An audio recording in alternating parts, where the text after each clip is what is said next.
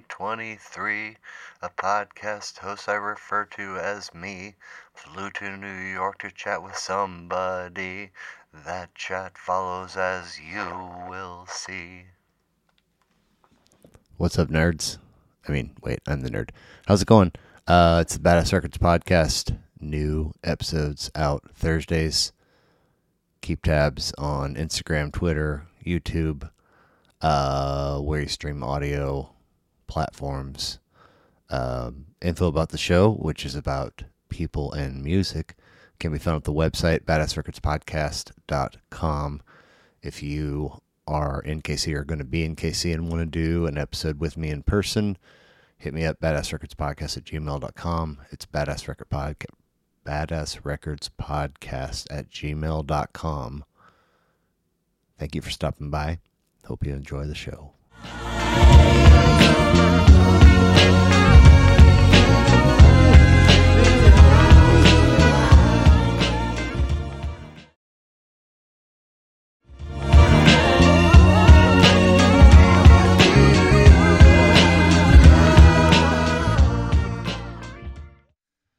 All right. So, what is today? Is today October 14th?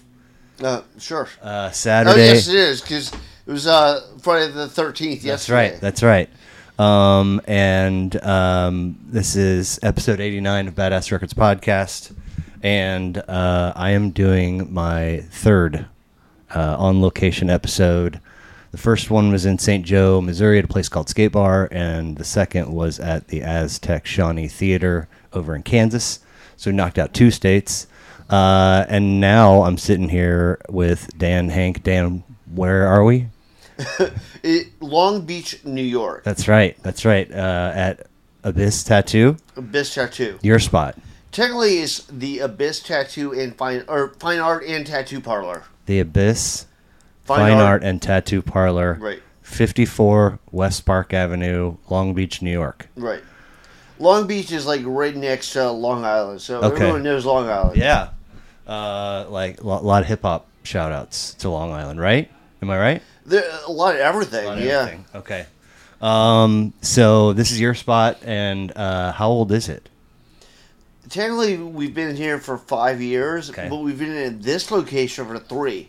We were in another location, the shop burned down. Seriously? Yeah. Oh, man.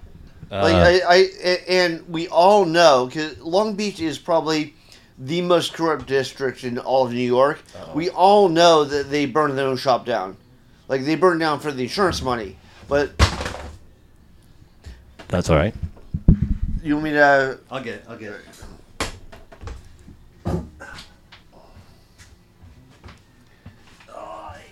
Sorry, talk with my hands. It's a New Yorker thing. You're good. Okay, still shows. All right. Yeah, sort of. My eyes are shit. All right. Somebody burned the shop down for insurance money, like a strip, a whole strip. The owner, it was the way he did it was so screwed up too, because what he did is he had a pretty famous pizza parlor right next to it. It was like, on that, what's that show? The One Bite, the guy's One Bite. Oh, flipping Portnoy? Yes, Mike Portnoy, yeah. Barstool Sports, yeah. So he did a show there. He was like, "Oh, this piece is really good." So the place got some publicity. So a lot of people were coming there, and the owner is like Pasquale Arpido. He's like an old Italian guy. Okay. And he was like, "Oh, I really don't want to deal with this." So what he did is he sold the place to someone else. He didn't want to deal with his own place getting publicity? Yeah, well, he didn't want to deal with all the traffic. Like they had a good reputation as being like the spot, but they were kind of like the hidden secret. And now everybody knew about them, he was just like, I don't want to deal with this. So what happened is I woke up and 9 in the morning to my co-worker Rhonda going, "The shop is on fire! The shop is on fire!" And she's like shooting a video, and I'm looking, I'm like, let me get dressed. I'll be there in a minute. So I hop on my bike, fly there. They've already put out the flames, but like the smoke everywhere. Everything's destroyed. you know, and but yeah, we all like it's so corrupt. Like they come out, you know, with a gas can, and they're like, "Oh, who loves this gas can?" Wow. Okay, so this spot though is 5 years old. 3 years. 3 years old. My Yeah. bad. My bad. Shop is 5 years. This spot's 3 years. So I want to get into a little bit about you, but it's hard to not start with your Instagram bio, which is Dead Guy LLC, right? Yes. Your handle is Dead Guy LLC, and the bio reads: started homeless, stabbed by a crackhead, survived brain cancer, and way more to become a successful artist, writer, owner of the Abyss Fine Art and Tattoo. I mean, where do we start? You want a brief synopsis? How does one start homeless? Like when you were. Well, no, I guess you could say I didn't start homeless. Oh. But you know, when I graduated high school, my parents kicked me out and they moved. Like I lived in the woods, like for 8 months, like rock as a pillow, walking around when they got cold, starting to freeze to death. Are you? Do you have siblings? Yes, And where are you in the pecking order? I'm the oldest. My Okay. brother is 3 years younger. He moved with my parents. He just died. He died this year. Oh shit, man! I'm sorry. Yeah, well, it's he was on decline. He OD'd. He OD'd on fentanyl. He probably thought it was heroin, but it was fentanyl. But yeah, he was in and out of rehab. He's like when he was my little brother. You know, he was one person, and once he started doing the drugs, like he ended up. He has a wife that he got pregnant. Then he left her for a younger girl. Man. You know, won't pay her child support. She co-signed his student loan to the tune of $100,000. Oh, He wow. stuck her with the loan. He turned into like not a good guy. Well, yeah. I mean, I don't mean to say yeah. I mean, like going through some stuff. Going through a lot of stuff. Yeah. But I mean, was there a conversation with your parents, or they were just like, "Get out and we're moving"? Yeah, my parents are very conservative, very religious, Okay. and you know, it was kind of cool when I was like, you know, like 7 or Sure. 10, you know, and I like, you know, I was always into horror and fantasy, and I always draw, and I wrote my first novel in 5th grade. Like Wow. it's horrible. It's horrible if you read it now. It's like giant robots fighting giant monsters in space, you know, but you know.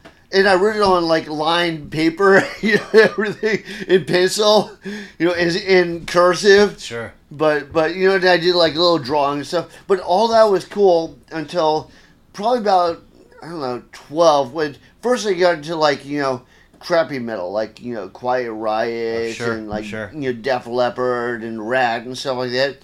And then I heard, you know, all at the same time, 3 albums that changed my world. I heard Megadeth, Peace Cells. I heard Metallica, Red Lightning. And I heard Slayer, Hell Awaits. Okay. And, you know, once I heard that, you know, it was the beginning of the end for me. You know, like, so then, like, I grew up my hair even longer, which my dad chased me around the house with scissors Oh. trying to cut my hair. Okay. You know, I Just pierced never my... run with scissors. Isn't that what they tell you around age 7? That's the name of the album I like by Dead Guy. So Oh, yeah. it's an EP. It's Nice. called Running with Scissors. Nice. Actually, no, that's a song by them. The Okay. EP is called Work Ethic. But anyways, so I pierced one of my ears, and I had like a little string through it, you know, so that he couldn't see it, but it wouldn't heal up, you know, while I was Oh, yeah. around him. Yeah. But he still saw it, chased me around the house, trying to pull it out, you know. So I ran away from home twice, and you know, my dad was very much like spare the water rod, spoil the child. And them being very conservative, you know, it did go well. Okay. So how did where was this? Where did you grow up? Well, everywhere because my dad's army. So okay. most of this happened in Gainesville, Florida, Okay. which is like northern Florida. Sure. The University of Florida is there. My dad got a doctorate there. He's a doctorate in anthropology, and you know, but that's when I got into all that stuff, and I started smoking. Sure. And I started, you know, I had friends, and I like sneak over to their house. And we would watch like horror movies, and you know, he had a single mom that was really cool. She'd give us beers, and we drink beers and stuff. You know, and like so. I mean, I was just being like a teenage deviant. Sure. But but I got really high scores. Like I was in the advanced program. Okay. Down there, okay. it's called the IB program, and they made me take the SATs when I moved to Virginia because Okay. it's called the AP program in Virginia. Sure. And they're like, you don't study or anything. This is just for placement. And then they said that the scores, I got a 1350. They said when I got there, I was like, okay, well, I'll retake it when I'm 18. They're like, no, this is high enough to get into Harvard. You don't have to ever retake it. Nice. Yeah. And the reason I'm saying this is not to talk myself up, but, Sure. I did have a high GPA because I also had photographic memory. So I had like a 3.95 GPA. Wow. I had, high SAT scores, but, it didn't matter to my parents because, like, I didn't look like a good Christian boy. Oh, I see. And then right when we moved, I was still in metal, and then I quickly got into punk rock. Okay. And then I had a mohawk, and I had Sure. a spiky leather jacket, and combat boots, and I looked like a British punk rocker. I could see it. I could see And it. my parents were first, they were like, what is wrong with him? Oh man. And then they decided, because they're super conservative and super Christian, that I must be inspired by the devil. Oh, gotcha. I see. So they they made me go to a Christian psychiatrist. My brother, who was 3 years younger, I think this is the beginning of the end. When he got out of school, they locked him up in a mental institute for the entire summer Why? because he was in punk rock. Oh, okay, gotcha. So, do you know how did they meet, mom and dad?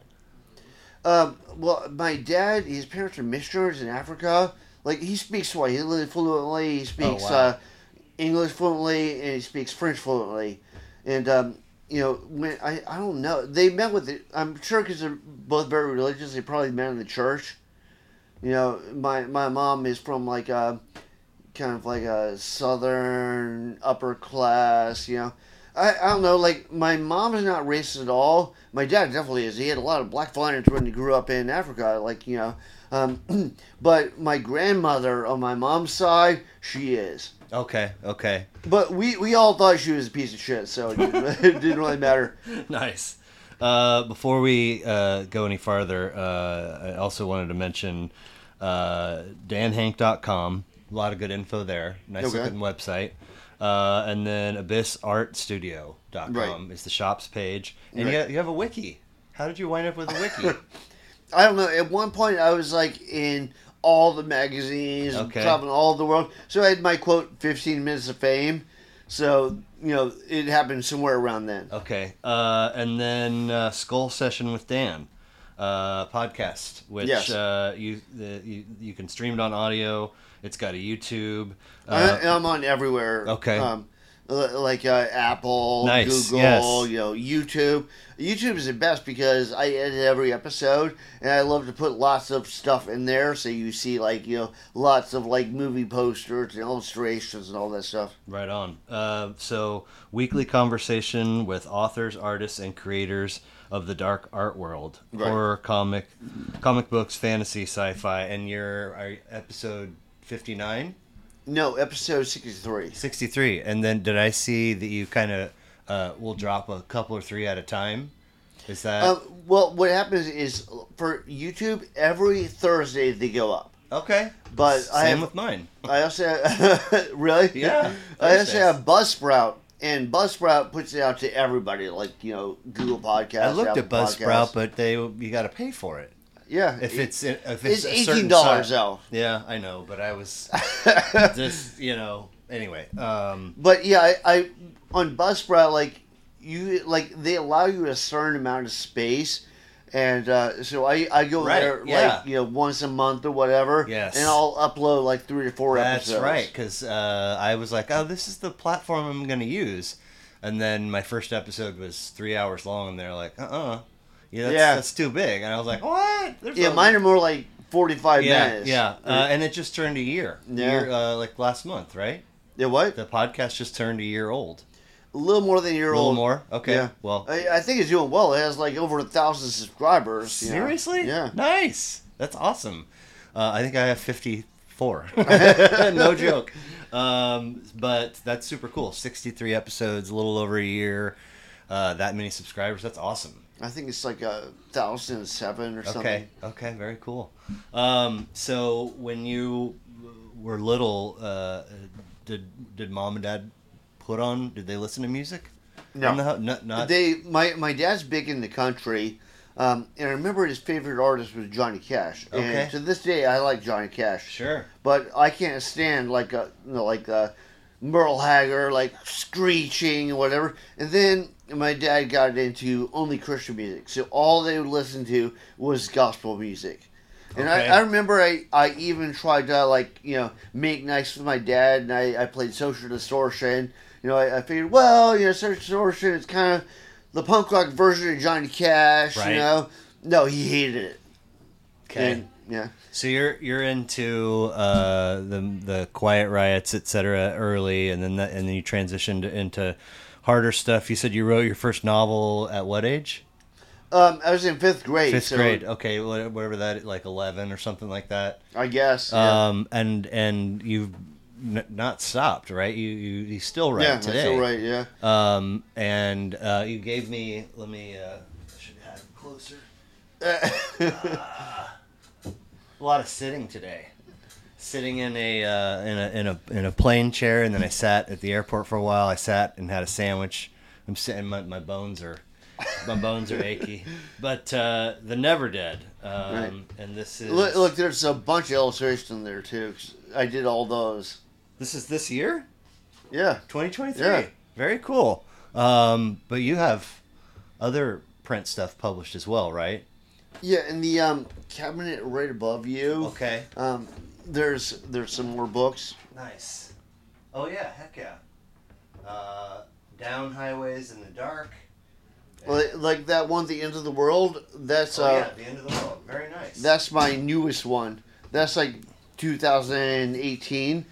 And those can be found on danhenk.com. Or Amazon, or Barnes and Noble. Like, they're everywhere. How did you manage to pull that off? I mean, I've never looked into it and been like, oh, that seems hard.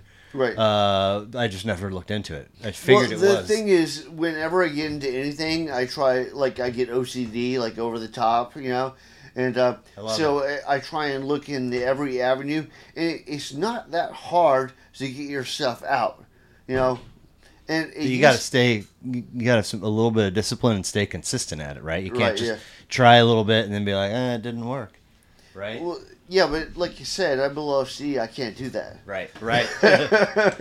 How about ink? What age did your affinity for tattooing come? Well, online? let's see. It was 1998, so I was 26, and it's not. This is a story with the tattooing. First I did all this artwork for everybody, paint all the little jackets, and then I was, did political cartoons for Madcap Magazine. I was in Maximum Rock and Roll, so I was thinking I'm on my way. I was sending out stuff remotely to combo companies. Paradox Press picked me up. Kitchen Sink picked me up. Both went bankrupt before they put anything out, unfortunately. But finally, I told myself, I went to the illustrators meeting. Everybody's super down on it. I was like, I should go to art school and totally refine myself. So I did. I went to community college, paid for it myself. In Florida? No, this is in Virginia. Oh, okay. Because by this point we were living in Virginia. Sure. So I went to community college. All I had a 10-year-old motorcycle. So you know how hard it is to bounce art supplies on a 10-year-old motorcycle while you're driving. But I went to college, and then my art teacher, it was this awesome guy. We just knew it was Mr. Thomas. He's a famous black artist in D.C. Okay. Very controversial, which is great because he loved my stuff. Nice. And I remember he did. He was at the famous Watergate Hotel. Oh. And they asked him to do, they did a big art show there, Sure. And they asked him to do a piece for it because he was a famous local artist. And he did a soldier running through Vietnam shooting a gun, but his gun is his cock. Oh, wow. Nice. So it got kicked out. but he's a black artist from DC, so it was in all the papers. So they immediately put him back in. Oh, nice! Wow. But he was that kind of guy. Yeah. So he was awesome. But he said, he's like, if you want to make an art, you got to move to New York. So I moved to New York. Like put everything I own in a backpack. I had a friend that lives in Queens. I got on my old motorcycle and drove overnight straight up to New York. For real? Yeah. At what age? 26. 26. Okay. Man. So back to the Instagram. Wait. Let me tell you the tattoo. Oh yeah. Sorry. Yes. Please. So I came up to New York and I interviewed with DC Comics, which was doing very badly at that time. By the way, if it wasn't late '90s, early 2000s. Yeah. Okay. This is like 98. No, okay. So they would have folded if it wasn't for the movies. Like the movies saved them. Same with Marvel. But so I remember they're very negative. I had this like very slick art school portfolio, and he looks through it. Andrew Helfer's the guy who interviewed me, and he looks through it and he's like, this might work in art school, but let me tell you what sells. And he pulls out a comic and it's like Superman punching Lex Luthor. And he's like, you want to do this? I was like, no. He's like, we don't have a job for you. Oh. That was a whole interview. Wow. I interviewed with... kind of impressive that you got an interview, though, right? I would be proud of that. Well, I remember I was like, how do I get in the art community? So I started doing, they're called portfolio days. Okay. So I did a portfolio day at Pratt. And I remember the School of Art and Design said, you've already developed a style, go get a job. I remember FIT offered me a full scholarship, but they wanted me to go 4 years to the college. And I was like, no. They're like, yeah, well, we'll give you housing. We can probably give you some spending money. I was like, but I have to go 4 years. I want to start now. Right. And then I interviewed with the guy at Pratt. He's like, well, I ink comics for DC Comics. He's like, I can get you an interview. And first he opens my portfolio and goes, oh, get a job. Was he being serious? Yeah, Nice. I was like, this is before he told me the comics, and I was like, well, I'm trying. He's like, well, maybe I'm being hasty. Then he opens another page. He goes, no, get a job. Oh, get a job. I thought you said good job. No, Okay, he said get a job. And meaning like a 9 to 5, not. No, he meant like getting our job. Oh, like I'm impressed. So I also put my best stuff at the beginning of the portfolio. So he opens it up and he tells me to get a job, and then I said, well, I'm trying. I haven't gotten one yet. He's like, well, maybe I'm being hasty, and he opens another page. He goes, no, get a job. I was like, well, I'm trying, but, he's like, well, you know what? I ink for DC Comics. I'll set you up with an interview with Andrew Helfer. And Andrew Helfer was head of their Vertigo line, which has a Swamp Thing. They have, like, all this, like, kind of like Dark Sandman, like movie. So I was like, that'll be perfect. So, and this is, how long have you been in New York when this is happening? This is still 98. Like I'm hitting everybody I possibly can. Okay, gotcha. And so I remember, he set me up with the interview, and first Andrew Helfer was like, just mail me stuff. So I did, and then I check up a little bit later. I'm like, did you get it? He's like, no. He's like, just mail me some more stuff. I'm like, look, I can, but this at the time I didn't have a printer or anything, so I'm like, it cost me money. I'm local. Why don't I just stop it? He's like, oh, okay. So that's how he got, the interview. Nice. So I went in. Well played. Yeah. So you gotta do what you gotta do. Yeah. So I went to the interview, and like I said, he was like super negative, and I was like, oh, what am I gonna do? I did art for a bunch of bands. Okay. And most of them, like, they're kids. They're like in their early 20s. Sure. And they get a big advance, and they just blow it. And so I do art for them, and then I say, hey, can I get, some money to pay my rent? And they go, oh, talk to label. So I talk to label, and label would be like, oh, well, we gave them an advance. Part of that is towards the artwork. I tell them, I'm like, this is what the label told me. They're like, oh, that's what it's for? We already spent that.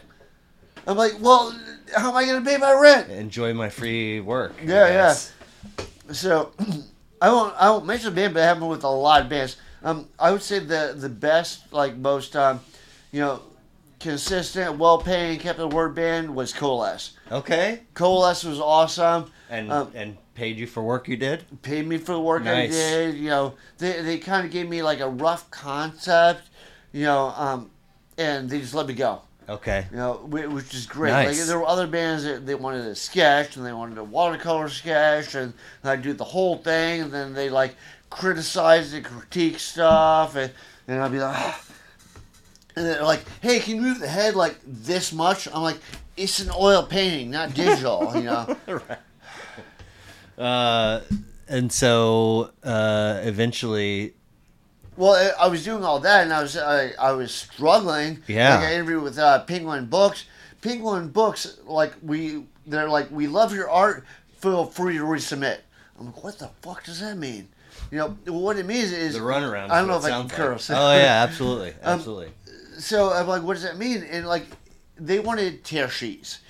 Tear sheets are proven worth that you've done it for somebody else before they like entrust you. Because for all they know, the paintings you did are it's taken you 10 years and they're the best ones you ever did, and so they want to see that you've worked for someone else. Well, the way you get like smaller jobs that lead up to that is you do magazine covers. But magazines didn't really, most of them had died out.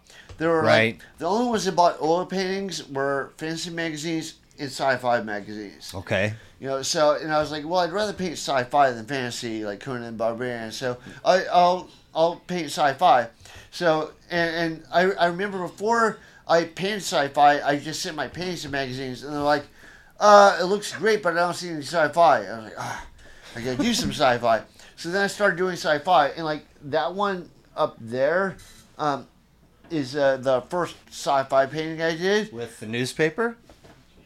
No, the one right next to that, To the left. to the right. Oh, okay. Very nice. You see that with the Yeah. little spaceship and Yeah. stuff? So that's the first sci-fi painting I did. There's another one that's all the way out there. This is the second sci-fi painting I did. I'm like, I should send him at least 3. So I'm working on the third one, and my brother had a friend who's a tattoo artist, and he's seen my art, and he's like, that guy should tattoo. Oh. And like the first, I was offered an apprenticeship when I was 19, but I thought tattoos were all like little old school designs. But now my eyes have been opened. Yes. I've seen like a lot of other stuff. I was like, all right. So I took him up on the offer. I was working a restaurant job, which sucked. Sure. But I saved up money. I bought machines and inks and all that sort of stuff. Really? Yeah. You saved while working in the restaurant business.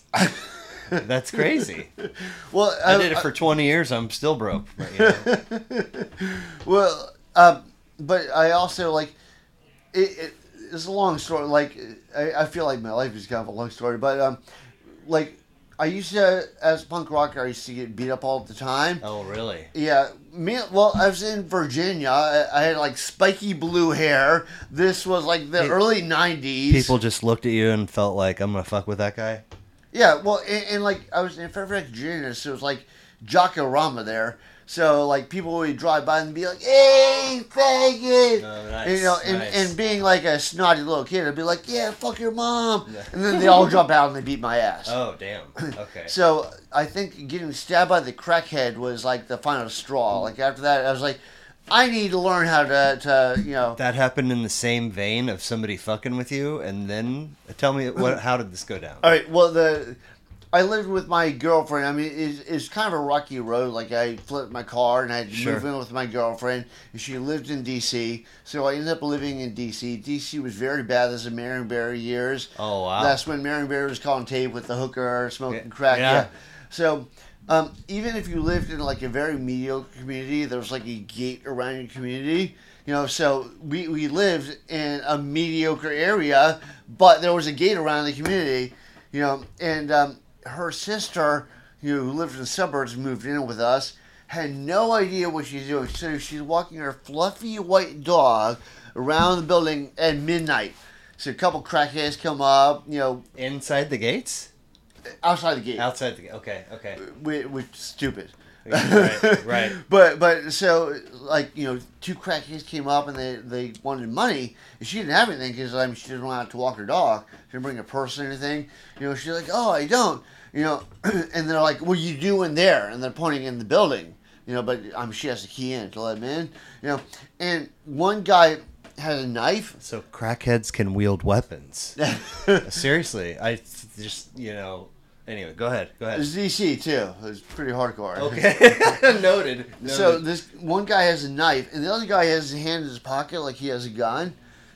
So the guy with the knife gets a little spooked and he takes off. But the guy pretending they weren't together? Yeah, they were together. Oh, okay. So the guy pretending he has a gun, makes her, take him into the place. So me and my girl upstairs, and I don't remember what we're doing. We're talking about something, whatever, and we hear her call us, and we're like, yeah, whatever. We'll answer in a minute, and then she calls again, and she's all hysterical, and we're like, wait a minute. So I start walking down the steps, and I see that the crackhead that pretended like he had a gun. Apparently he didn't, but a toolbox open. He ran over, grabbed a hammer, and he's holding her like this with a hammer to her head. Ugh. Like he's going to bash her brains out. And I'm like, walking down the steps, and I'm like, oh, man, what's up? Yeah. and I'm like, what do you want? And he's so fucked up, like his eyes are all jaundiced and everything. He's like, I wanted money. And I'm like, well, she doesn't have any. He's like, and he edges over to the foot of the steps. He's like, oh, but you do. And I'm like, pulling out my pocket, and I'm like, I just got changed, man. I got changed, right? But DC is very bad, so I have a knife, like, strapped, They have rules in DC. Like, you're allowed to have a knife. The blade can't be shorter than your hand, and it has to be visible. It can't be, And so I have a knife. That probably saved my life, I don't know how many times. Really? Yeah, oh, yeah. But I had a knife, and, like, he comes edging over with her, and then he starts to, like, feel my pocket. He's like, get it to me. Give me all of it, right? and one is all the hammer, and one's like this, and then it lands on the knife. I'm like, I'm not letting a crackhead get a knife, So I go like this, or actually, no, this was a hammer. Was this it? No, yeah, this was a hammer hand, and I go like this to grab the knife, and he gets it most of the way out. Oh no! Right, but I'm like this, and because he's. Like, it was popular in DC. You do drugs that are mixed with something else. So he had an upper and downer. So you get, like, spurts of energy. And it's just sawing through my finger. Ah. Like, and if you can see, I have, like, a giant scar there. Wow. But it's like this. And then I was wearing a flight jacket. And there are all these little holes in it. And he was trying to stab me with it. And he tried to swing the hammer. And I grabbed the hammer. And I'm, like, bashing his hand against the wall and stuff. But what time of day is this? What? This is midnight. Yes, and nobody hears a racket. It's like 12:30. Nobody cares. DC. People are just like, thank God I'm inside with the door locked. In DC, so we didn't have a car, but we'd often enter through the parking garage, which is downstairs. And at certain times of the year, they have signs up. They say, if somebody doesn't have the lights on, don't flash them to tell them. Because it's gang initiation week, so you get shot. Gotcha. Jeez. So my girlfriend comes running down the steps, and we had a pool cue, and we have the saw heavy end of the pool cue. Yeah. And she smashes him as hard as she can in the head, and he's so fucked up. He's like, wow. And she keeps doing it. Oh my God. It's like on the 8th time when you finally look at her, like bitch, I'll kill you. And then she runs upstairs to call the cops. Holy shit, man. And are you just bleeding profusely while all this is going on? Not really, because, it's kind of like blocking the blood, just sawing through, and meanwhile, your adrenaline's running, you're fighting with this guy, I have all these little stab marks, and, like, when I took off, like, my shirt, I have, like, all these little punctures where you're, like, trying to stab me, and, Jesus Christ. But, so then she runs upstairs to call the cops, and, the cops are like, if you don't calm down, we're going to hang up. She's like, no, my boyfriend is fighting with the crackhead. You got to come. There was a station a block away. They came 45 minutes later. Jeez, is this dude still around? What, the crackhead? Yeah. I don't know. Oh. But, he's not in the apartment, yeah. So, finally what happened is, we're going back and forth. He doesn't have the hammer anymore. And then he starts to lose it. And when he starts to lose it and I go for the handle, like, I see his eye get real big, like, oh, shit, right? And I go for the handle, and he just takes off. Oh, wow, okay. And so I chased after him, but Cracky is much faster.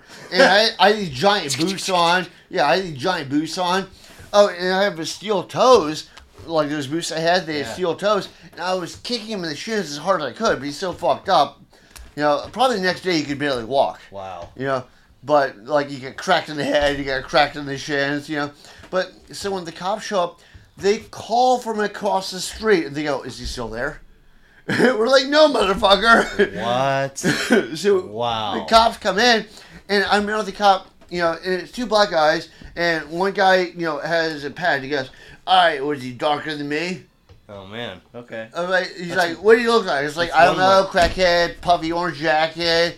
You know, he's like, "Oh, is he darker than me?" And then he goes, "Oh, that color looks pretty bad. You want me to call you an ambulance or something?" I'm like, "I'm fine." He goes, "Oh yeah, move your hand." And I couldn't move my finger because I have no tendon left anymore. Oh, damn. So I'm like, he's laughing. He's like, "Ah, I told you." Wow. So I put it under a faucet and it burned like, all of a sudden it burned like a motherfucker. I bet. You know, and then I wrapped it in a towel and I called the cab. I took the cab to the George Washington Medical Center, which is the closest hospital. Probably saved yourself $2,000 or something by not taking. Yeah, well, and then this is kind of an ongoing thing. That area, like punk rock, is really down on. So I go there, and they waited forever, like an hour before they took me in. Right. You know, and then they don't even do this anymore. They wanted me to pay up front. Wow. And I had $97. I was a dishwasher. Yeah. I had $97. I gave it to them. By the way, that's not on the records. It never came back. You know, they didn't even write it down. They probably just pocketed it. But then I went to go see them, and what they did is they just sewed it closed. Okay. They didn't reattach the tendon or anything. Oh no. And when they sewed it closed, they figured I probably didn't have any money, so they put interns on me. So interns were sewing it, and I remember the doctor came out and he was like, "Oh, the stitches are too far apart." He comes back out, "Oh, the stitches are too close together." Like, yeah, it wasn't good. And then after that, I'm like, "Don't I need surgery?" And they laughed at me, and you know, and I go, "Can I get like a payment plan or something?" And again, they laughed at me. So what? Did the tendon ever get repaired? Yeah, yeah. Oh, you had to So a and then different they were time? telling me they could do a bone fusion maybe and put me in a payment plan for that. And so my finger would be like, I'm like, dude, I'm 19. You know, and like I said, they're just like, you know, to them it's the funniest shit in the world. And all of this is because you don't have coverage, or what? I don't have coverage, Okay. and I look punk rock. Oh, okay. Oh. If you look punk rock, you are just like, you know what my guidance counselor at school when I was trying to get a loan for college said? She said, "Get ready for a cure of pumping gas, because that's all you're ever gonna do." No, come on. For real? Yeah. Holy shit! You get fired for some shit like that today. Oh yeah, but you know, not this is like 91. Yeah, you know? yeah, of course. In Virginia, like I still remember what she looked like. Uh-huh. I still remember her name. It was Mrs. Robinson. She had short-cut blonde hair. You know. What an encouraging thing to say to a young mind. Yeah. But anyway, so you know, I'm like, is there a public hospital? There was one in all of D.C. It was in Southeast D.C., which is the worst. And there's a American barrier, so it was like a wasteland. Okay. It was like Baghdad after the war, you know? Yikes. You know, so, but the thing is, like, I really got along with the ghetto people because I looked crazy. I looked all punk rock. And, like, I remember I went there and there were a couple of black girls and they were like, "Oh man, are you popular Zed?" You know, like they were talking to me. Wow. You know, and but so I went to the hospital, and the hospital it was Southeast DC General is what it was called, and it was right like a parking lot away from the jail. Like there are people in foot irons walking by me, you know. And when they did the surgery, Wow. they're supposed to reattach the tendon, and they're supposed to do 19 stitches. They reattached the tendon, which I was kind of concerned about because the week before the hospital had done surgery on a lady with the amputated her foot. They amputated the wrong foot. You're making that up. So I was like, "Can I stay awake when you do this?" And they're like, "No."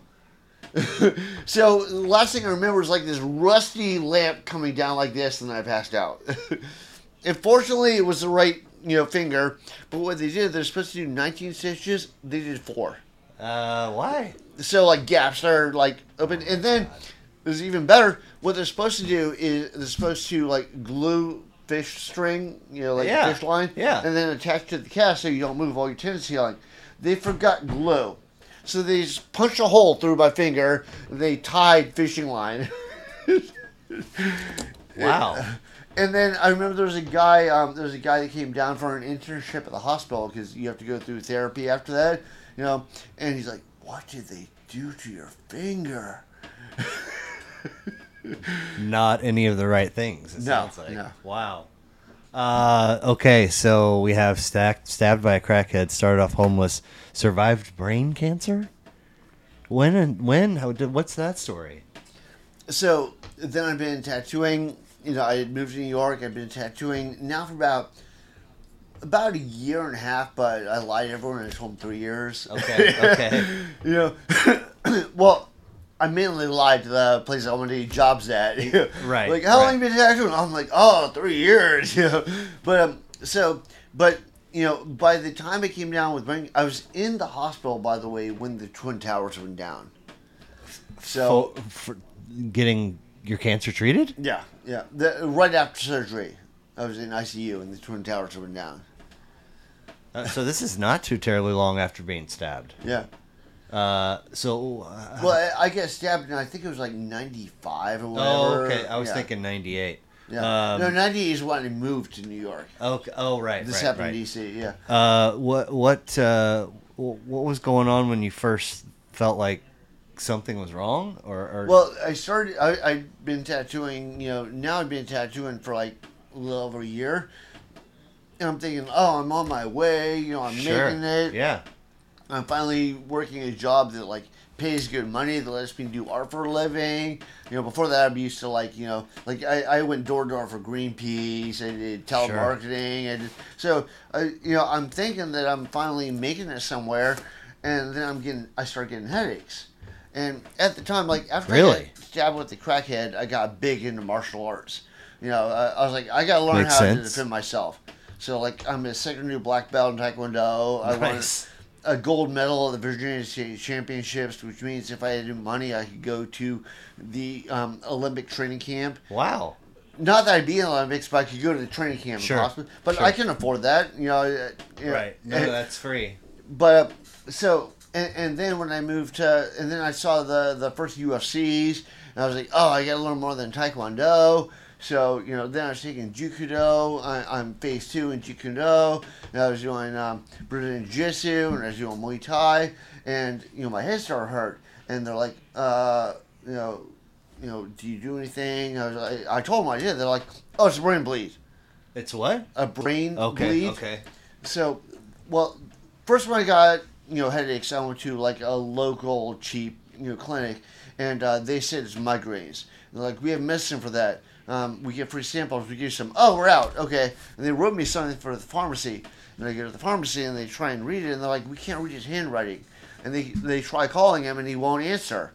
So they're like, go to a better pharmacy.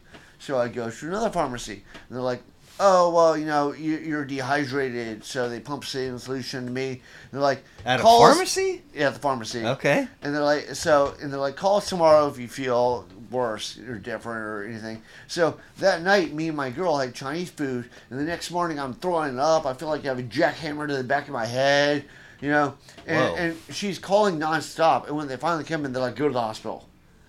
So I go to the hospital, and by that point, it had progressed so far that I'm trying to walk straight, but I'm walking sideways, and she's correcting me. What kind of time frame are we talking from when the headaches first start happening to 2 weeks? 2 weeks? First taking Advil, then it would come back after a couple of days. It'd come back later in the evening. So I'd take 2 Advils a day. Then I was like, this is not normal. After a week, I was like, this is not normal. Yeah. And that's when I went to the cheap, the cheap medical place. But the stuff had been there. Yeah. You just hadn't had symptoms. They say it. They weren't sure. They're like, it was a slow-growing tumor. It might have been there since you were 6 years old. Oh, wow. But they say because it was slow-growing, the inside was all necrotic tissue. So once it broke open, that's it. You're dead. So really? So that had not happened yet, obviously. Obviously. Yeah. Unless we're in the Matrix. Right, yeah. We all take the red pill. But so I'm trying to go in. I'm walking sideways, and but she guides me in. this is my girlfriend who I later married. But so she guides me in. They put me in the CAT scan. First, they ask what I do. I say what I do. They go, "Oh, it's a brain bleed." And they put me in the CAT scan. And they go, "Oh, wait, it's cancer." Upon looking at the results of the scan. Yeah, yeah. Okay. And they're like, and they examined, I guess, and they're like, yeah, we have to do surgery right away. You probably had 2 weeks left. Wow. And I was like, okay.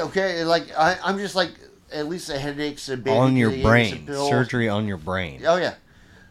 So like, the headache should have been a little bit because they've given me some medication. Sure. So I'm just like, all right. My girl starts crying. I mean, we'd only been going out like 3 months. She's like a recent immigrant from Colombia, but we had like a strong bond for her. You could tell that she felt devastated. She's like, "You don't care?" I'm like, "Well, of course I care, but what am I going to do about it?" Yeah, right. And so they said we have to do surgery. They did it 4 days later because they wanted to run me through on MRI with contrast and stuff. And they said, "You have about a 50-50 chance of making it because it's brain surgery." And I remember I called my parents and they're like, "Well, we come see you if the last minute tickets weren't so expensive." So, are they still in Florida or are they in Virginia or? No. Now they're in North Carolina. Look, we don't get along that well. Yeah. No, I know, but when you called them, where were they living? They were living in Auburn, Alabama. Okay. Oh, they moved around. My dad was working. Yeah. He was teaching at a war college there. Okay. But wow. So I had surgery. How supportive. Oh yeah. So and they ran a pathology on it to see if it was malignant or benign or it was malignant. So I'm in ICU in Bellevue Hospital, and I kind of lucked out. Like my girl can't believe that I had surgery and I'm still alive in Bellevue. And because Bellevue doesn't have the best reputation. Do I even want to ask how one? I mean, you got to open up the skull to access the brain, right? Oh yeah, I have a hole in the back of my head. Right? A hole? I have a hole with like a little metal screen in it. Because they have to drill a hole in and they piece up the tumor and they pull out the pieces. All right. Thanks for having me. Yeah, no problem. So afterwards, I'm in ICU with like my head done up like the Invisible Man, like in bandages with like a slit for my eyes. Wow. And I have a little hole right here, like it's healed up. I have a hole in my skull, and I have a brain plug in it. It's like pulling brain fluid out. Oh, Jesus so Christ. swelling in my head, Of course. So I'm like this in the hospital, and actually they hadn't bandaged up my face by this point yet. They did before I left, but They did what? They hadn't bandaged up my face yet, but gotcha. they did before I left. But so I'm in the hospital bed like this, and that's when the Twin Towers went down. So and for some reason, like it messed with the local TV signals, so we're only hearing the radio broadcasts. But I'm in ICU, so you don't really sleep that well in ICU. Yeah. So like you were hearing like, "Oh my God, a plane hit the towers," and they think it's an accident at first. And I see like some of the nurses around me are freaking out. Then when the second one hits, that's when they notice terrorism. And so we can watch the Spanish TV screens, so we're seeing it. We can't make out the words, but we're seeing the images on the screens. And we're hearing on the radio what's going on. And they started kicking people out of beds because a lot of homeless people like act like they're sick and get a bed in a warm place for the night. And they started kicking people out. I'm like, "I'll go." They're like, "Sit down." Nice. Wow. Yeah. Hell yeah. You gotta sit down. We haven't even bandaged your face yet. And we're right next to the freeway, so I'm like looking out the door and I'm seeing ambulances screaming up the FDR, God. And they thought that way more people would be coming in, but not that many did. The ones that did were severe. Like one guy had like 80% of his skin burned off, and stuff. But it wasn't. There weren't that many survivors, and. So and my I just want to give a shout out to my wife. So my girlfriend at the time, like I said, she's a Colombian immigrant. So we had like a little bit of a cultural barrier and a little bit of a language barrier because she spoke kind of broken English. Sure. But every single day after work, she'd come see me. She'd bring me stuff. How long were you in? A little over a week. But Okay. every day, and the thing is, you have all these friends. Like I had friends I go to all the local shows with. I offer their bands. None of them came. Oh. One Damn. person came, Wow. and her. Okay. But she came every day. Nice. And she always looked like very like upset, very distraught of the whole thing. I was like, How did you guys meet? I worked at a tattoo shop, and she was the counter person at Okay. the tattoo shop, and I hit on her, but because one, I'm not really slick, but also because there's like a language barrier. She didn't know that I was hitting on her at first, and then I ended up tattooing her, and the first time she brought her boyfriend, Oh, and I was like, ah. awkward. But then I guess she realized that I was interested in her, so the next time she came, she already ditched her boyfriend. Really? Yeah. Wow. But So you guys are together like 3 months when this all goes yeah, down? we were together for 3 months, and like I said, every day she'd come see me, and I was like, "This is a good person," Of course. And I remember when I got out of the hospital, I was trying to get like a cab home, but it was right after the Twin Towers went down. So like there were no cabs. Like it's like a main avenue in New York, and there are like only like pretty much only cabs, and they're flying up and down the street. I can't flag one down. There are people like crying, like leaning on each other's shoulders, hugging. There's like piece of paper falling out of the sky. It's like all smoky. Wow. Like it looked like the apocalypse. Of course. And Wow. then I remember I took the train home. That's the only way I could get home. I took the train home from Manhattan to Brooklyn. So I'm in the train, holding the railing with my head wrapped up in bandages, and they're all bloody on the top. People assume I was in the towers, and like they're asking me questions about Bloody the towers. Why did the hospital let you go with bloody bandages? It's Bellevue. Okay. Wow. Jesus. So, mom and dad did not listen to put on music in the home. Was there? What was the first album that you sort of fell in love with or acquired? Something that maybe started your collection. Well, I was always super into music, Uh-huh. and this is old, but cassette tapes were big. I So I had 1,000 of them in my basement. Yeah, I always had a Walkman. Yes. And that's the time when I always, everywhere I went, I listened to music. So I always had the Walkman with me and listened to the music Yeah. of the Walkman. Yeah. And like music was my relief. That was my escape. Yeah. From and I remember like first. Like I said, I got into Rat, I got into Quiet Riot, I got into Def Leppard. Yeah. But I listened to it all the time. Sure. And, I lived in Gainesville, Florida. It's a college town. So I get around on my bike everywhere. So I just put, like, headphones on and, buzz around on my bike, go to my friend's house, like, at that point, like, I drew a lot. And there were a lot of, like, local comic shops. And often they'd have an indie artist that worked there at the comic shop. So I'd get advice from them. Nice. I stopped by. There's a used bookstore. There's this guy, Russ, there that, like, he did a comic. And he gave me copies of his comic. And he'd, like, give me feedback and stuff. But I was, like, on all my trips, I was, like, listening to the Walkman. Nice. And, like you said, first there's like the crappy kind of, like, Yeah. harder, hair metal bands. Like, I didn't even like I didn't like Monty Crew. I really didn't like Poison. I thought Poison was crap. Yeah. But like Cinderella. the little bit harder ones, I did like Cinderella, but the little bit harder ones I liked. And then I heard, in 1 week, Metallica, Megadeth, Slayer, and I was sold. Nice. I was like, this This is music. my jam. So, what about first show or first memorable show?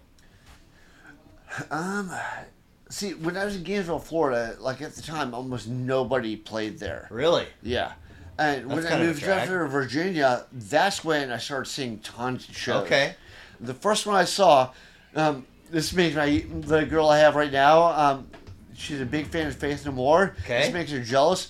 I saw Faith No More on the Real Thing tour. Oh, wow. And that was the first, like, it was like at a big concert venue. Like, I remember the headliner was Billy Idol. Oh, wow. Nice. Like, he just wrecked his motorcycle and Oh, he was, like, yeah. showing us the Yeah, big the hole he boot, had. or- Like, yeah. okay. I remember Mike Patton from Faith No More had, like, long hair and he's, like, dancing Yeah. around. It was a really good show. But, and then that was the first one I saw. But now that I was in Virginia, especially once I got into punk rock, because that I was still, on the border when I went to go see like Faith No More, but then when I got fully into punk rock, the like kind of CBGBs of that era was the 930 Club in DC. Oh, okay. Like that's where Minor Threat would play. Yeah. That's where all these bands would play. So, I would go to 930 Club all the time. Like, there would be bands that pretty much every band I'd heard of because I read all the fanzines and everything. And there would always be word of mouth. Like, Right. It was a small community, but like we all talked to each other all the time.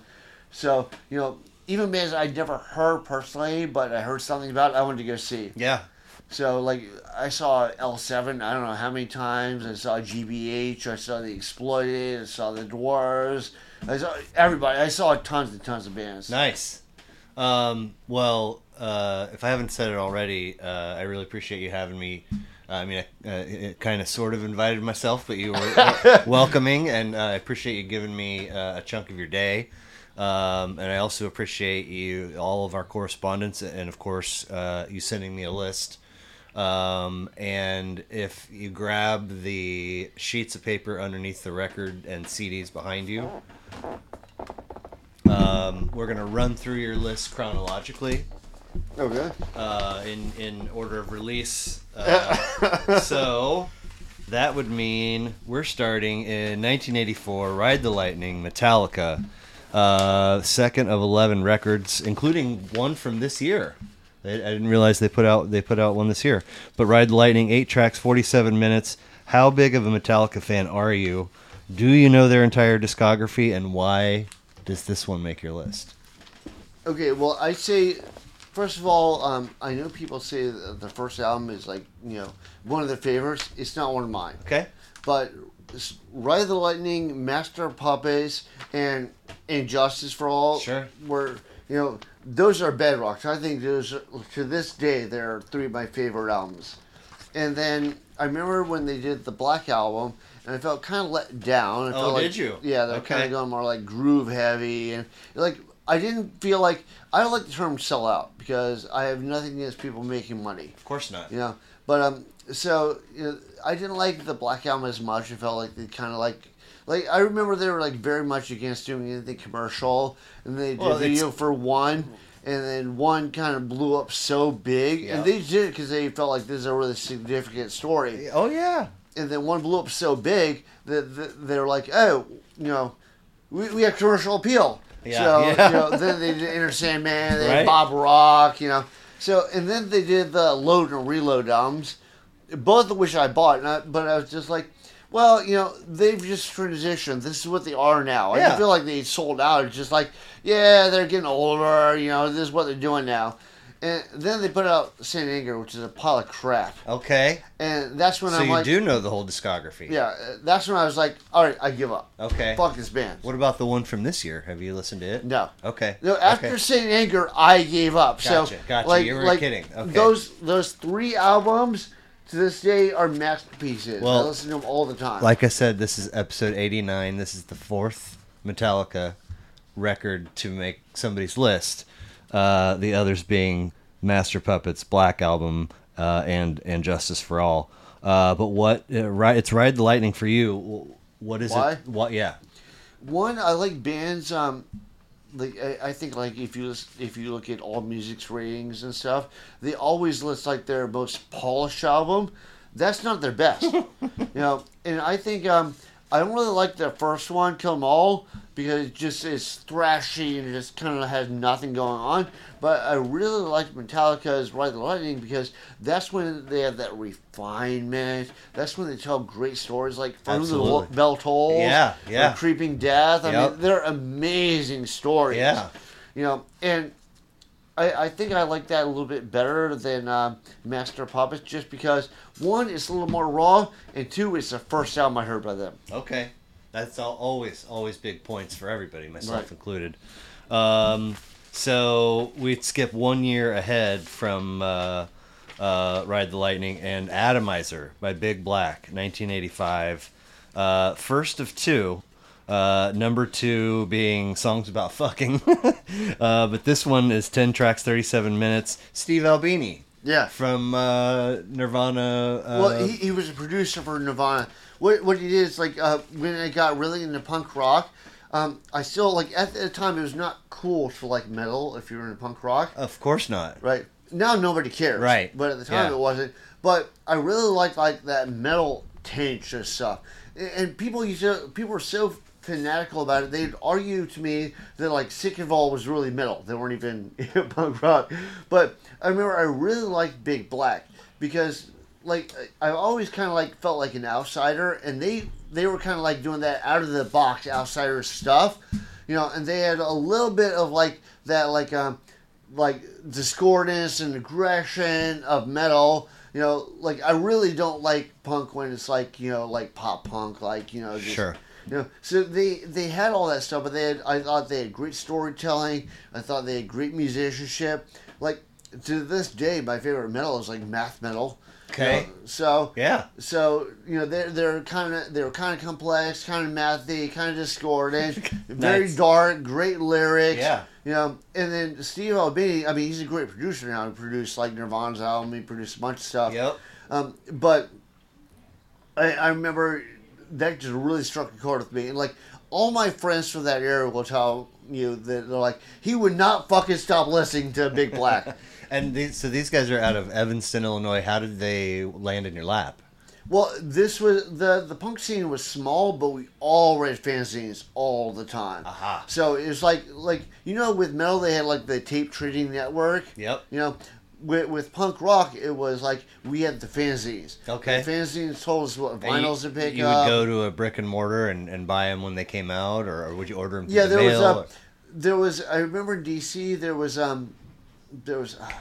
it was Smash Records. Okay. It was in downtown. It was like the downtown kind of punk shop. And the thing is, like, all the punk stuff, like Jock Barnes, were overpriced there. Oh. But they had the cool fanzines and the cool vinyls and stuff. Plus, it is very, very word of mouth, too. And people would be like, oh, you like the band? Why don't you try this one? You know, and I That's remember good stuff. we would do like almost like the mill thing, like burning like mixes on tapes Sure. and like giving it to people. And I don't remember what sparked it, but once I heard it, I was sold. Nice. That's good stuff. So, again, a single year leap. We get to Slayer's Rain and Blood, which is the third of 12 in their discography. 10 tracks, 28 minutes. When I think of Slayer, two things always come to mind. One, I did 20 years in the restaurant business, almost exclusively back of the house. I had a couple front of the house spots here and there, but there was a server that I worked with for a number I of know where you come from. yeah, there's a server that I worked with who in Kansas City. He moved up from Texas. Jimmy James, Tex, Smokey, handful of nicknames. Jimmy Sullivan is his name, but his parents named him Timothy James, Okay. which is, they probably didn't think about it at the time, but if you make first and middle nicknames, then it's Timmy Jimmy. So anyway, Smokey, he was always very, very visibly high. I don't think he realized that Visine was available at your local Or pharmacy. didn't care. But no, he did, and he had big, long, flowing, curly hair. And anyway, the table that we would all gather at post shift was table number 42, and sit there and have a meal or a couple beers or whatever. Okay. And Slayer came up one night, and he goes, you know what my favorite Slayer line is? And I said, I don't know any lyrics by Slayer at all, so no, I don't know what your favorite Slayer line is. And he goes, I keep my Bibles in a pool of blood so that none of its lies will deceive me. Yeah, got his saw, yeah. Yeah, I was like, holy shit, that's fucking intense. So that's the first thing. And the second thing that comes to mind when I think of Slayer, shouts out to my buddy Alex, his what do you call, not your profile pic on Twitter, but the one across, like your banner. Mm-hmm. His Twitter banner looks like a sign that you would see in a restroom in a restaurant. Okay. But it says employees must carve Slayer in their forearm before returning to work. That's cool. So, yeah. But talk to me about Slayer and Rain and Blood, please. Well, I got Hella Waits first and got it from like there's a used record store. I think I got it for like $1, $2. Okay. And I was like, oh well, I like the cover. I'll listen to it.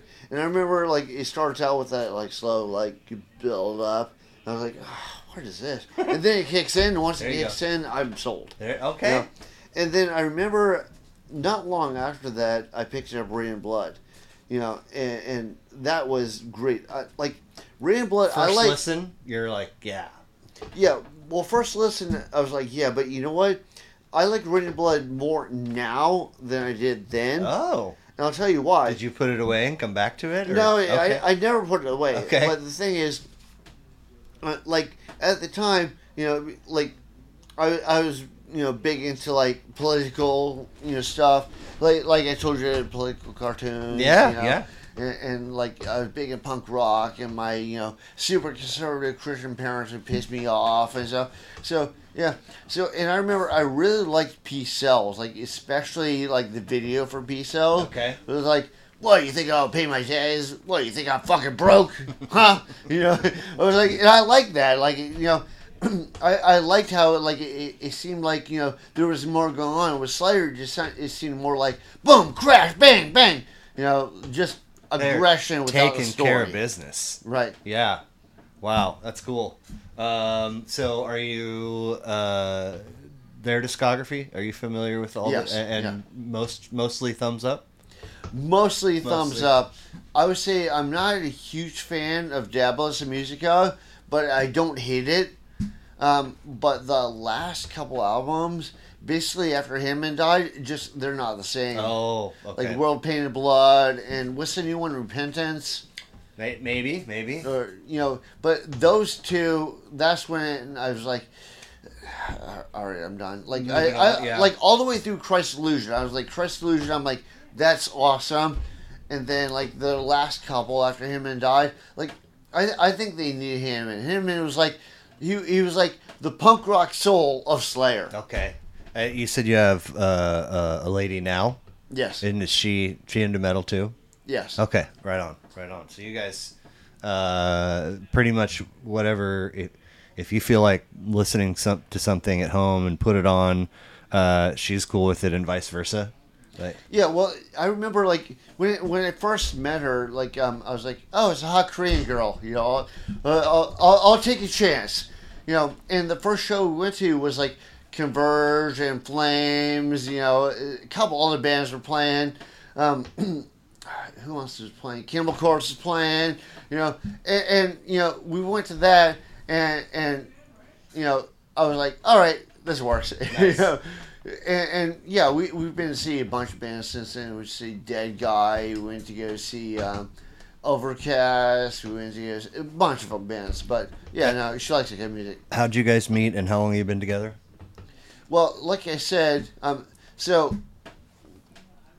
you know, we got together because, like I said, first she was just like this hot Korean girl. Oh, this is your current. Yeah. I thought you were talking about the gal that you were married to. No, okay. No, the gal I was married to, like I met when she worked at a shop that I also worked at, and she was the counter girl. Yes. Yeah. Okay. All right.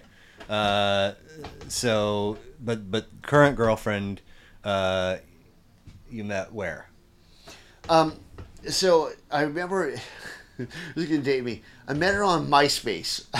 Current girlfriend you met on MySpace? Yeah. Wow. Okay. Like I remember we were just talking about something. Make her one of your top friends. Go right on her wall. Well, and I remember we were talking about something, and I invited her to like this show. Okay. You know, and she was like, "Yeah, I'll go." Shooter's got to shoot. It turns out I didn't know. Like she'll tell you now, but I didn't know. But she was like a fan of my tattoos. Oh, cool. And knew who I was. Oh, wow. And she couldn't believe I asked her out. Which you know makes me feel awesome. My boyfriend has a Wikipedia page. But so this is before the Wikipedia page. Okay. But so we went out, you know, and she'll tell you at the time, like she was kind of like wild and crazy, you know. So we went out for a couple of weeks, and then I broke up with her. Okay. She got really drunk one night, and the next day I'm like, all right, pack your shit out. And then we didn't talk for like 8 years. Well, we talked occasionally, but Sure. we weren't in state of communication for 8 years. I moved down to Texas. I went out with a girl down there. I moved to Philadelphia. I went with a girl there. I moved back to New York. I went out with a girl there. Then I moved to PA for a little while. Then moved back here because I had a shop here. I was like, I should live near my shop. Yeah. And then I started going out with her again. Okay. And when I started going out with her again, that was in 2018. It's been steady ever since then. Wow, nice. Very cool. Okay, so we get out of our little mid-'80s run for your next one, which is called, gotta love an album title with ellipses in it, especially if the ellipses start the title, For Victory. Bolt Yes. Thrower, 1994, fifth of 8 albums for them, 10 tracks, 39 minutes, British death metal, that have put stuff out on Earache Records, which came up when I was taking forever to get set up to do this, and Metal Blade. Metal Blade's the one that came up, I think. Metal Blade, yeah. Either way, they put stuff out on both of those labels. How did you get turned on to these guys? So the way that we kind of found stuff back in like the late '90s was mainly through like fantasy and stuff. Like that. yeah, of course. And I got a lot of stuff from they're not around anymore, but they're called Veridistro, and Veridistro had all the underground stuff. And Cool. what they do is they send you like like it was almost like a little booklet, like all in Here's some newspaper. shit you could buy. What? Here's some shit you could buy. Yeah. From but us. they send you a booklet, and the thing is, John from Veridistro, he loved that music. He was super into it. Like he ran a label for a little while, but so anyways, in the booklet they'd have like the name of something, like the band, the album that they were selling, and then they have a little description from him. Okay. And his is pretty realistic because like there's something that goes, well, this I guess the kid like this, or he'd be like, yeah, this reminds me of. So I remember him describing Bolt Thrower, as like a couple other bands. It's like kind of like this that I liked. So like, yeah, I'll check him out. And then I remember once I got it, I was like, wow, this stuff is great. So now I have older albums. Like I've seen them live. I love their stuff. Very cool. Very cool. Let me see the album cover art for that one. This is For Victory, which is also the first album I got by them. Okay. Very nice. Yeah. I started writing the track listing on there, and I was like, oh, it's already on the printout, Einstein. Jeez. Last but not least, it's another single year leap. We go to 1995. Fixation on a Coworker. Dead Taboo. Dead Guy, 1995, their lone studio album. Right. 10 tracks, 30 minutes. American metalcore from New Jersey. Decibel Magazines. They made Decibel Magazine's Hall of Fame in 2006. And toured. That was probably. Oh, I don't know. That might have been me because, like, I was in that magazine. Like, people would put in submissions. And Really? I put in Dead Guy. Nice. Toured in support of Fixation on a Coworker, but it didn't last. They friction and 2 dudes left to go start some other band. Well, what happened is this. And by the way, they were a big transformative band that like influenced everybody. Oh wow! Because like as far as like metalcore goes, like metalcore was kind of like basic, like boom boom. Like Hatebreed was the most complex it got. Okay. And Hatebreed's not complex. And then I remember Dead Guy actually came out before Hatebreed, but I didn't hear about them until after Hatebreed. But Dead Guy, like that complexity, like the kind of math metal and the changing tempos and everything, they did that, and then the lyrics are like really well written, prose. It's like he has a song called Pins and Needles. It's like 9 to 5, you're not alive. This man, this day, this job tells you what to do. Like, and that really, especially in my early 20s, that really appealed to me. Oh yeah. And I remember the first time I heard them, it's like too noisy and chaotic for me. I was like, I don't know if I like this. Huh. And then, but I just kept listening to it. I mean, I was also broke, so it's not like you just go, whatever. You're like, well, I spent a lot of money on this, so Yeah. So, and then it grew on me more, and like even today, they're still my favorite band. Well, I mean, I gotta assume they're the inspiration for your handle. Huge inspiration. But your my handle is Dead Guy LLC. Dead Guy LLC on Instagram. Yeah, I incorporated it. It is Dead Guy LLC. Oh, nice. Is my incorporation. Nice.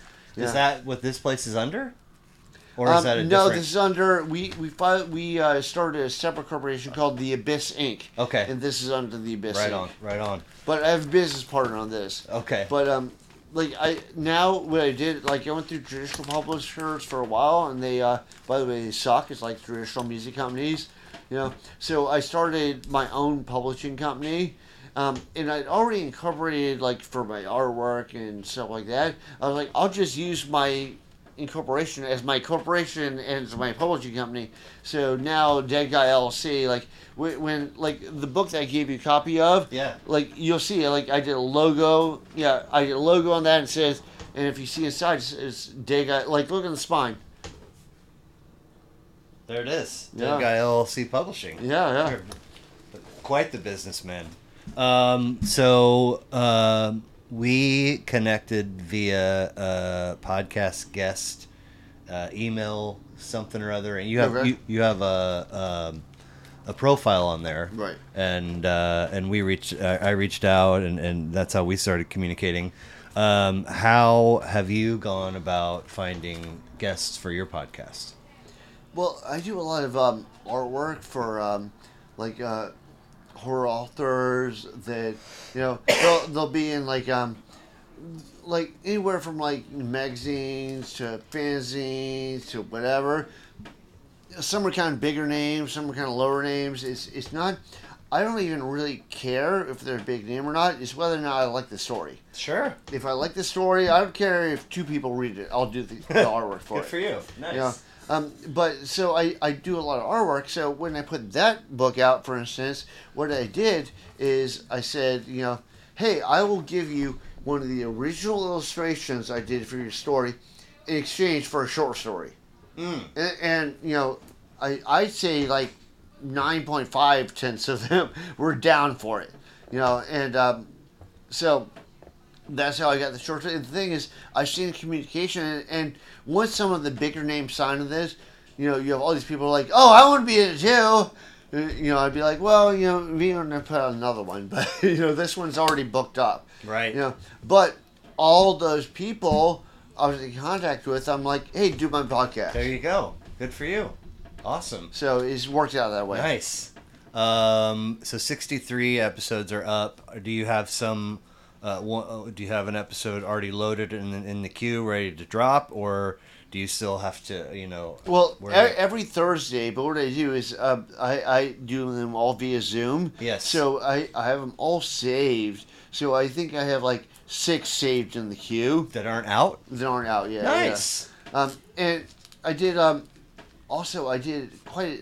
Because I do a lot of like art conventions. Yes. You know, so I have a bunch of artists that I've approached and have been, like some of them, like Donato Giancola. He does all the Lord of the Rings stuff. He's like he's a big fucking name.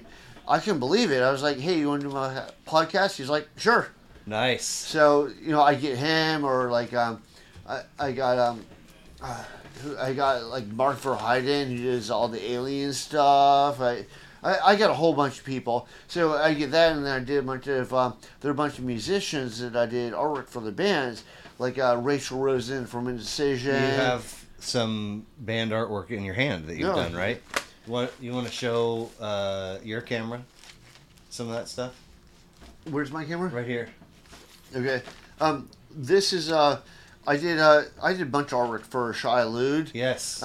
But the first thing I did was I did this, and this is back in the days before, before I had a computer. I mean, there were computers, but Shia Lude, 2 words, SHAI, and then ALUD. Like the movie Dune. Shia Lude, the Giant Worms. Okay. And the album is called That Within Blood Ill-Tempered. Okay. They always have these like long, like dramatic names. But so I did this. It was supposed to be like a heart bursting, with energy in the chest. And it was before I had the computer, so I went to the Strand bookstore, which is a used bookstore in Manhattan, and I bought like like medical textbooks, and so I'd have reference on what the inside of the body looked like, and I brought that back. And I remember Shiloh was real picky, so I did a drawing, and then I did a watercolor painting. Can you move that face about a good? Like this? No, as you said earlier, somebody you're trying to get a job. It's looking at your portfolio and there or something, and they're like, "Can you move the face?" And you're like, "It's an oil painting, man." Well, the thing is, I'll bring that up in a minute too. But yeah, so I did this. I did like sketches, watercolor sketches. They came to my house. I remember the bassist Matt Fletcher wanted to get tattooed by me. Oh wow! And then I finally did a full-on oil painting. It took me 60 hours to do it, and then by that point, their singer quit. He went to what did he go to? I think Newfound Glory. Okay. And so they got a new singer, Geert, from Europe, and he came in and he said, "Oh, that painting is too close to the concept of the first album. I wanted a different painting." Okay. So they asked me if the original painting, they were going to reissue their first album, and they wanted to use that painting for the reissue, which is what this is. This is a reissue of that first album, And so I was like, all right. So I did another painting, and the other painting I did was like you can see up there. That's the painting up there. The guy with the river of blood. Yeah, I like that one a lot. And so I did that painting for them, and while I was working on that, like I took photographic reference and stuff. And I remember I sent them stuff, and that's the one where like, yeah, can you move the head a little bit this way, and like originally the face was too human. They're like, oh, can you make the face less human? So I did. And then I remember Git was like, oh, does blood foam white? No. The answer to all your questions is no. This is my piece of art that I made for you. Well, the answer to this question was yes. She's like, does blood foam white? Yes. Then I got Rachel Rosen, who's in the band Indecision, but she's been tattooed by me as an art for the band. And she was working for the Domenico Zimmer's office, and she was there when the Twin Towers went down, actually. Oh, shit. Okay. And so, she like, blood definitely foams white. And so I'm telling Garrett. Odd fact to know. And then, so I do the cover for them.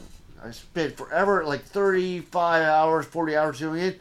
And then I end up at the hospital with brain cancer. Oh, damn. So I call Matt Fox from the hospital. I'm like, I'm going to finish your album cover. And he's like, oh, man, you got brain cancer. Get better. I'm like, no, I don't care if I die. I'm going to finish your album cover. So they want to get out. I finish your album cover, and I send to them. And all this time goes by, and they do this interview. And in the interview, they say, yeah, well, we have 2 artists doing artwork for the new album, and they need me, and they need this other guy. So I get a hold of Matt Fox. I'm like, what the fuck, dude? I'm like, are you using my painting? He's like, oh, we're going to use it. I don't know if it'll be the cover or not. And they wanted a concept album, so they wanted it to fold out, and so I started doing interior paintings, right? Okay. And one is it was supposed to be jackals and crows on the plains of Africa eating lion carcasses. Oh wow! So I did that as a watercolor painting, and then Matt was like, "Why is it so bright?" I'm like, "Because it's the plains of Africa." If you want a night scene, why don't you tell me you want a night scene? And then he wanted me to do another painting of a pit of snakes, and I was about 10 hours into that. So when he was giving me so much drama over this one, I just stopped. He didn't even use either of them, by the way. And this cover I did for them, they ended up printing on a hoodie, and the guy that they had do their album also did all the interior stuff, but all digitally. And he told them that he would not do, the album unless he could do the cover. And their label said, hey, well, you're a metalcore band, digital covers are the thing, not oil covers. So they listen, Coalesce got the same feedback, and they go, no, fuck you. But so they did digital, and then my painting they used on a hoodie, and they were sitting on tour, and Rachel got a hold of me, and she's like, oh man, I love the hoodie artwork you did for him. I'm like, what hoodie artwork? And she shows me. I'm like, what the fuck, dude? And then I'm like, you can't ever use any of my paintings ever again. And they were about to come out. They had this band called Zombie Apocalypse, a side grindcore band. Yeah. and I did an album cover for him, and it's that painting right there with the guy with his face smashed in. Oh, gnarly. And Okay. but they called Zombie Apocalypse a grindcore band. I'm like, what do you want? He's like, anything, do whatever you want. So I did that painting for him, right? And then I give it to Matt Fox. He goes, oh, that's too horrific. We can't. Nobody will buy our album. I'm like, dude, you're a grindcore band called Zombie Apocalypse. But so I and another painting, almost as horrific. They're like, can we use that? But I did it in art school, so I'm like, yeah, you can use that. And then I guess they're getting set up when I found out about the hoodie. And I was like, you can't use my artwork. And they'd already, started all the press, with a new painting. And so Matt's freaking out. I'm like, all right, you can use that, but nothing else. Wow. What else you got there? By the way, is Zombie Apocalypse. Okay. Okay. This painting, it's like a wraparound painting. I have it out there, but outside. Yeah. It's a wraparound painting, and they just use the top of it. Oh, okay. Whatever. What else you got? Well, this is the Coalesce album. That's got your work on it. Yeah. Nice. So. Are you credited? Oh yeah. Nice. What he said, he wanted two babies. One looks like it's like facing the world, and one looks like it's like a little timid. Yeah. So that's what I tried to capture. Okay. Cool. And then for the back of the album, I basically did, you can see it up there. For the back of the album, he just, man. He's just do whatever you want. So I was like, I'll do an abstract. And at the time with my paintings, I was big into smashing stuff. So I smashed the TV and glue some of the TV pieces to the back of it. So this is the back of the album. Nice. Very nice. And I had another band who started a label called Purity Records, and he's trying to put out local hardcore bands and metalcore bands and stuff like that. And when the first album came out, first we could do a fanzine together, and then he just kind of bailed on it. Oh. So, but the artwork I did for the fanzine, most precious blood used, so it wasn't a total waste. But then he started a label, and he asked me to do the cover for the label. Offered to pay me, never did. But but so I did this for the cover for the first album. I did this for the back cover. I went all out. Yeah. This, the original painting's right there. I was gonna say, you gotta tell me the story about that piece because it's awesome. And by the way, if you see in a way this is me, and you see the needles headed to the back of his head. Yeah. So.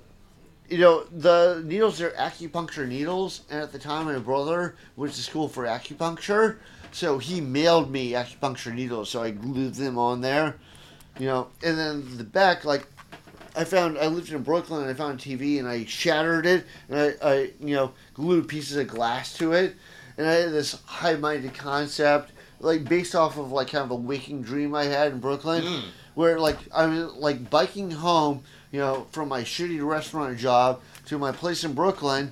It was nighttime. You go through, you kind of go through, the rougher area with, they're not projects, but it's kind of close. Yeah. Projects. So I'm going through that, but it's night, almost nobody's on the streets. The air feels kind of, milky. Yeah. So, and I've been working all day, so you're a little bit, out of it. And so I was thinking, it's almost it's almost like I'm being smothered by the city. Oh, wow. Right? So, and this, it's almost like you're being smothered by the city. And I put, the tops of, Manhattan buildings underwater. If you look closely, you'll see the little ripples and bubbles. And then, I have this hand breaking out, you're... I told you the time I did. So, you're breaking out of, the media conglomerate, everything they're trying to have, forcing you to this break-in service. And, to kind of hide that sense of breaking, I put, the glass. You're breaking that layer of glass. I like it. The social screen they're putting on. Whatever. Like I said, very, very artsy. Yeah. And then their second album they came out with, Purity Records, their second album they released, was this band called Locked in a Vacancy. And I was good friends with the members of Locked in a Vacancy, so I did the first album cover, and this is their first album cover. And this is singer Diami, He's still a good friend of mine. Nice. But this is a singer, and he's like, basically coming out of ruins. And I did back cover painting for him as well. Cool. And Purity Records broke up. Oh, man. But, I mean, Locked in Vacancy is still around, so. Well, that's really good stuff. I appreciate it. We're going to wrap here in just a sec and get you out of here and get me out of here. But before we do that, Dead Guy LLC on Instagram, danhank.com, and then the shop's website, abyssartstudio.com, and then last but not least, Skull Session with Dan Hank is the podcast, which you can find where you stream audio on YouTube. But to wrap, Can I mention one thing real quick? Yeah, please. So, I finally, I have 4 novels out now and a bunch of short stories and stuff. But my first ever novel is called The Black Seas of Infinity. Okay. And, when I was a little kid living in Florida, I was like, I'm going to make this comic book. So, I've gone through, 10 different iterations of this, including, full-on storyboard pages and everything. And then I finally, after that, really disappointing interview with DC Comics, was like, I'll do an illustrated book. Because that way I can put out what I want and, put the illustrations in it. So I did that, and I put it out, and it went through a couple of different publishers. The last one they had was Premier Press. And then they just held the rights forever. And I kept saying, hey, can I get the rights back? And they kept giving me the runaround. Finally, I get another author involved, and I got the rights back. Nice. So then I spent literally 100 hours writing it. I think I'm a way better writer than I was back then. I mean, this is I put this out in 2010. Are you a writer that always writes at the same time of day each day, or are you all over the place? All over the place. Okay. Whenever I feel inspired. Sure. But so I went back and I rewrote all of it, and then I had edited it 3 times. You keep putting it out, and then people would go, oh, there are all these errors. I'm like, fuck. I'm used to publishers where you just give them something and they fix it. Right. So I re-edited 4 times and I put it back out. I put lots of additional artwork in it. I have a book trailer. I'm really excited about that because to me that's the story I've had forever that I thought was a great story. And it's out? Yeah, it's if you open that cabinet, I have 1 copy left in there. The Black Seas of Infinity on the far right. Look at that. The Black Seas of Infinity. Is that your artwork on the cover too? Oh yeah, you can see the painting right there. Oh yeah, nice. Wow. And if you flip through it, there's tons of illustrations, very comic book style illustrations, because that's what I do. No year on your whatever you call that page. Is this oh, the introductory page. Yeah, well, that's originally it came out it's on Amazon stuff. Okay. So it says the original publication date. Gotcha. But it says the original publication date of the last publisher. Gotcha. So I think it said it came out in 2011 originally through Anarchy Books. Then Premier Press put it out in 2014 or 2015, and then I re-released it this year. Oh, congratulations! Thank you. So the re-release can be found on Amazon and all the places. Everywhere. Amazon, awesome. Barnes and Noble. Awesome. Very cool. Amazon's the best because Amazon has well, I don't say that because I love Jeff Bezos. Sure. I don't hate Jeff Bezos, but whatever. Right. But the thing is, I say that because it's also available through Draft Digital, which is all the other stores. But Draft Digital has a more limited printing network. Okay. So the stuff they put out isn't I don't feel it's as smooth, and there's something called drop caps, which is the beginning of every chapter. You'll have a drop. So it doesn't incorporate all those elements that. There's a couple of extra cool elements I think that you would have with the Amazon release. Nice, very nice. Well, five goofy questions to close, and we'll Okay. get out of here. So, the first is you're given the ability to visit your past self at any age of your choosing. What age are you choosing, and what are you saying? Probably 17. Okay. And there are a couple things I've learned through experience. Okay. One is, I was like, when I was 17 or 18, if I went and asked somebody, like I asked a tattoo artist, hey, can I apprentice? And they say no. I'm like, all right. They say no. I just walk out, and I never go back. That's not the way their psychology works. Is they want to see you're serious about it.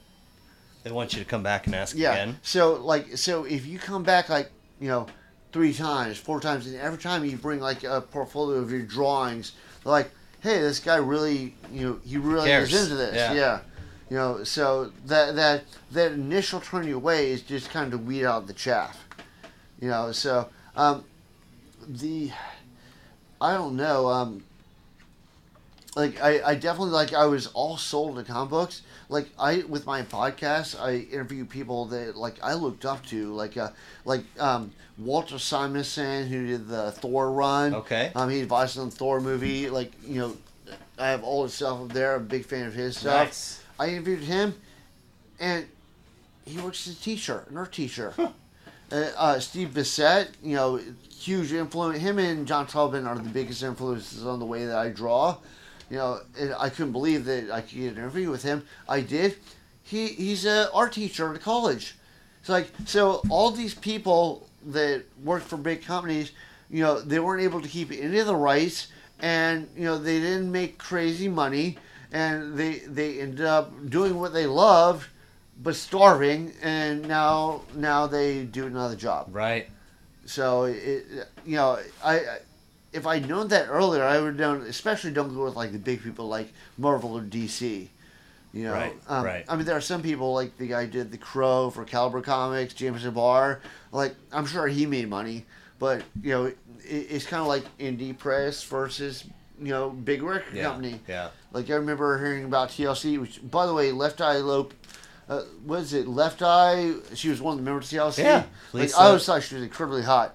But I remember She's the one that burned down Andre Rison's yes, mansion, isn't yes. she? Yeah. That even makes it hotter. Yeah. But she got in a plane crash. Yeah. But I remember she was talking TLC had 3 best-selling albums in a row. She could barely pay her rent. Crazy Sexy Cool was the first one. Right. Right? I don't know. I don't listen to music. I just thought she was hot. Okay. The Okay. music sucks. All right. Waterfalls. Waterfalls is great. What are you talking about? No Scrubs? You don't like Scrubs? It's funny. All right. No Scrubs is funny. All right. Let's see here. You get to have lunch or a coffee or a beer or whatever with any person of your choosing, dead or alive. Who is it and why? Wow. I don't know. Probably he's still alive. Probably Alan Moore. He wrote Watchmen. Okay. He wrote a bunch of stuff. He wrote all the early Swarm things. I have them all Oh, there. yeah. So it's the best illustration team and one of the best authors. I remember at one point I took a 6-hour writing seminar from him. I learned so much. It was amazing. Awesome. Him and Stephen King, had the best seminars. I took both their seminars. But and I remember with Alan Moore, I took notes with Stephen King too. Sure. But I had more notes from Alan Moore because Alan Moore is almost a little OCD technical Okay. stuff. Okay. And he's a very smart guy. He knows the whole business. He got screwed over by DC Comics big time. With Watchmen, what they did is real quick story about Watchmen. So they bought the rights from Charlton Comics for all their characters. Charlton Comics went bankrupt, so the Blue Beetle and the Fly and all these other characters. And then they go, all right, we have all these characters that we bought, and we have to do something with them. Why don't we hear this British guy is really talented. He doesn't really have much of a track record here in the U.S., but maybe he can do something with this. So they gave it to him. So he started writing Watchmen. So when he was writing Watchmen, they go, "Oh, this this character's really fucked up. We just bought all these. You can't destroy them. So then he had to rename them. So all of his characters in Watchmen are kind of similar to the Charleston characters, but they're not the same. Okay. So then he did the whole thing, and like I said, he's a little bit OCD on this. So like he would do draw storyboard pages, he gives to the artist. Like, this is what I'm thinking. He built a little model of Manhattan so you could plan. If you're on this street, you see this person on this street. So he went over the top on this. I would say it's the best comic ever. He did the Watchmen, put it out.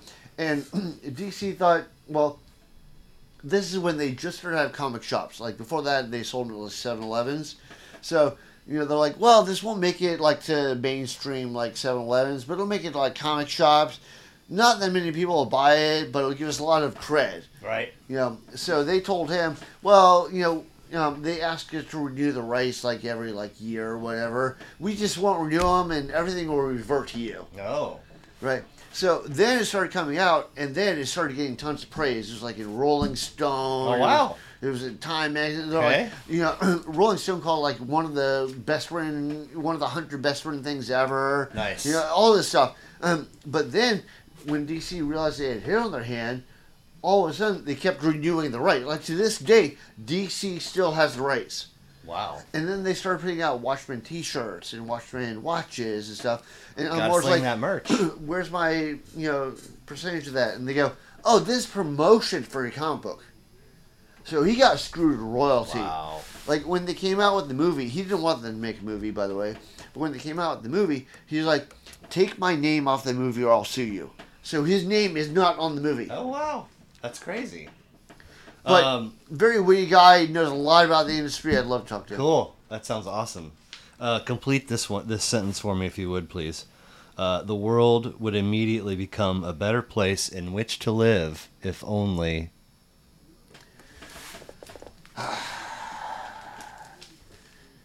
I don't know. I think one of the biggest problems is organized religion. Okay. And I think, I don't care if you're Muslim or Christian or what. I'm an atheist, but I don't care. Right. As long as you don't try and make me follow the pattern of your religion. There's some streams of Islam that believe you should throw homosexuals off buildings. Sure. Iran executed an atheist in the public square. So when you get crazy like that, then fuck you. But Right. but other than that, I don't care. And there might actually be a reason. If you notice, every 90-something% of the world believes in a religion. Right. Not the same religion, but it might be something that's evolved that made us live instead of the Neanderthals. Oh, Because the interesting. Neanderthals might have died out because they didn't have that social cohesion that we had. They were bigger than us and stronger than us, but we could act as a group. And it might be that religion unified us enough for us to advance, And then divided us in different ways. yeah. Maybe. I don't know. Well, it might be one of those things like the tonsils, we don't need them anymore. The appendix. Or the appendix, yeah. Who has Kyle Kinane has a new stand-up hour on YouTube out, and he's like, you'd think all these years later, nope, just every single baby born just with a live stick of dynamite, get him out of here, get him out into the world. Talking about the appendix and how it could kill you, Right, and right. there's no use for it. Right, exactly, yeah. Well, so- there's when people, sorry to go on to gaslight you someone else, but one of the things it's proof of evolution, but it's one of the funny things evolution is the giraffes have a giant neck, right? So they have a vein that goes from one portion all the way up their neck, all the way back down to their heart, instead of just straight over to the heart. And the reason why is because giraffes didn't always have a long neck. Yeah. So it went like this, and then the neck got taller. Wow. Is there a band, or an artist, or a song that if they come on the radio or the stereo system, wherever you are, you feel like walking out of the room? That, like you won't listen to them? No, I don't think so because I can block it. I mean, I work in tattoo shops, so people play stuff here all the time, including crap I hate like Blink-182 and stuff, or Sum 41 or whatever. Sure. But there's one song that comes on. People are gonna make fun of me for this. Is James Blunt "Goodbye My Lover"? Okay. And every time I hear that song, it reminds me of my dead wife. Okay. So every time I hear that, my eyes kind of swell Sure. up. You know, like I don't walk away and leave. Sure. Like I kind of want to hear it because it reminds me of her. Yeah. But it also makes it sad. Yeah, I hear you.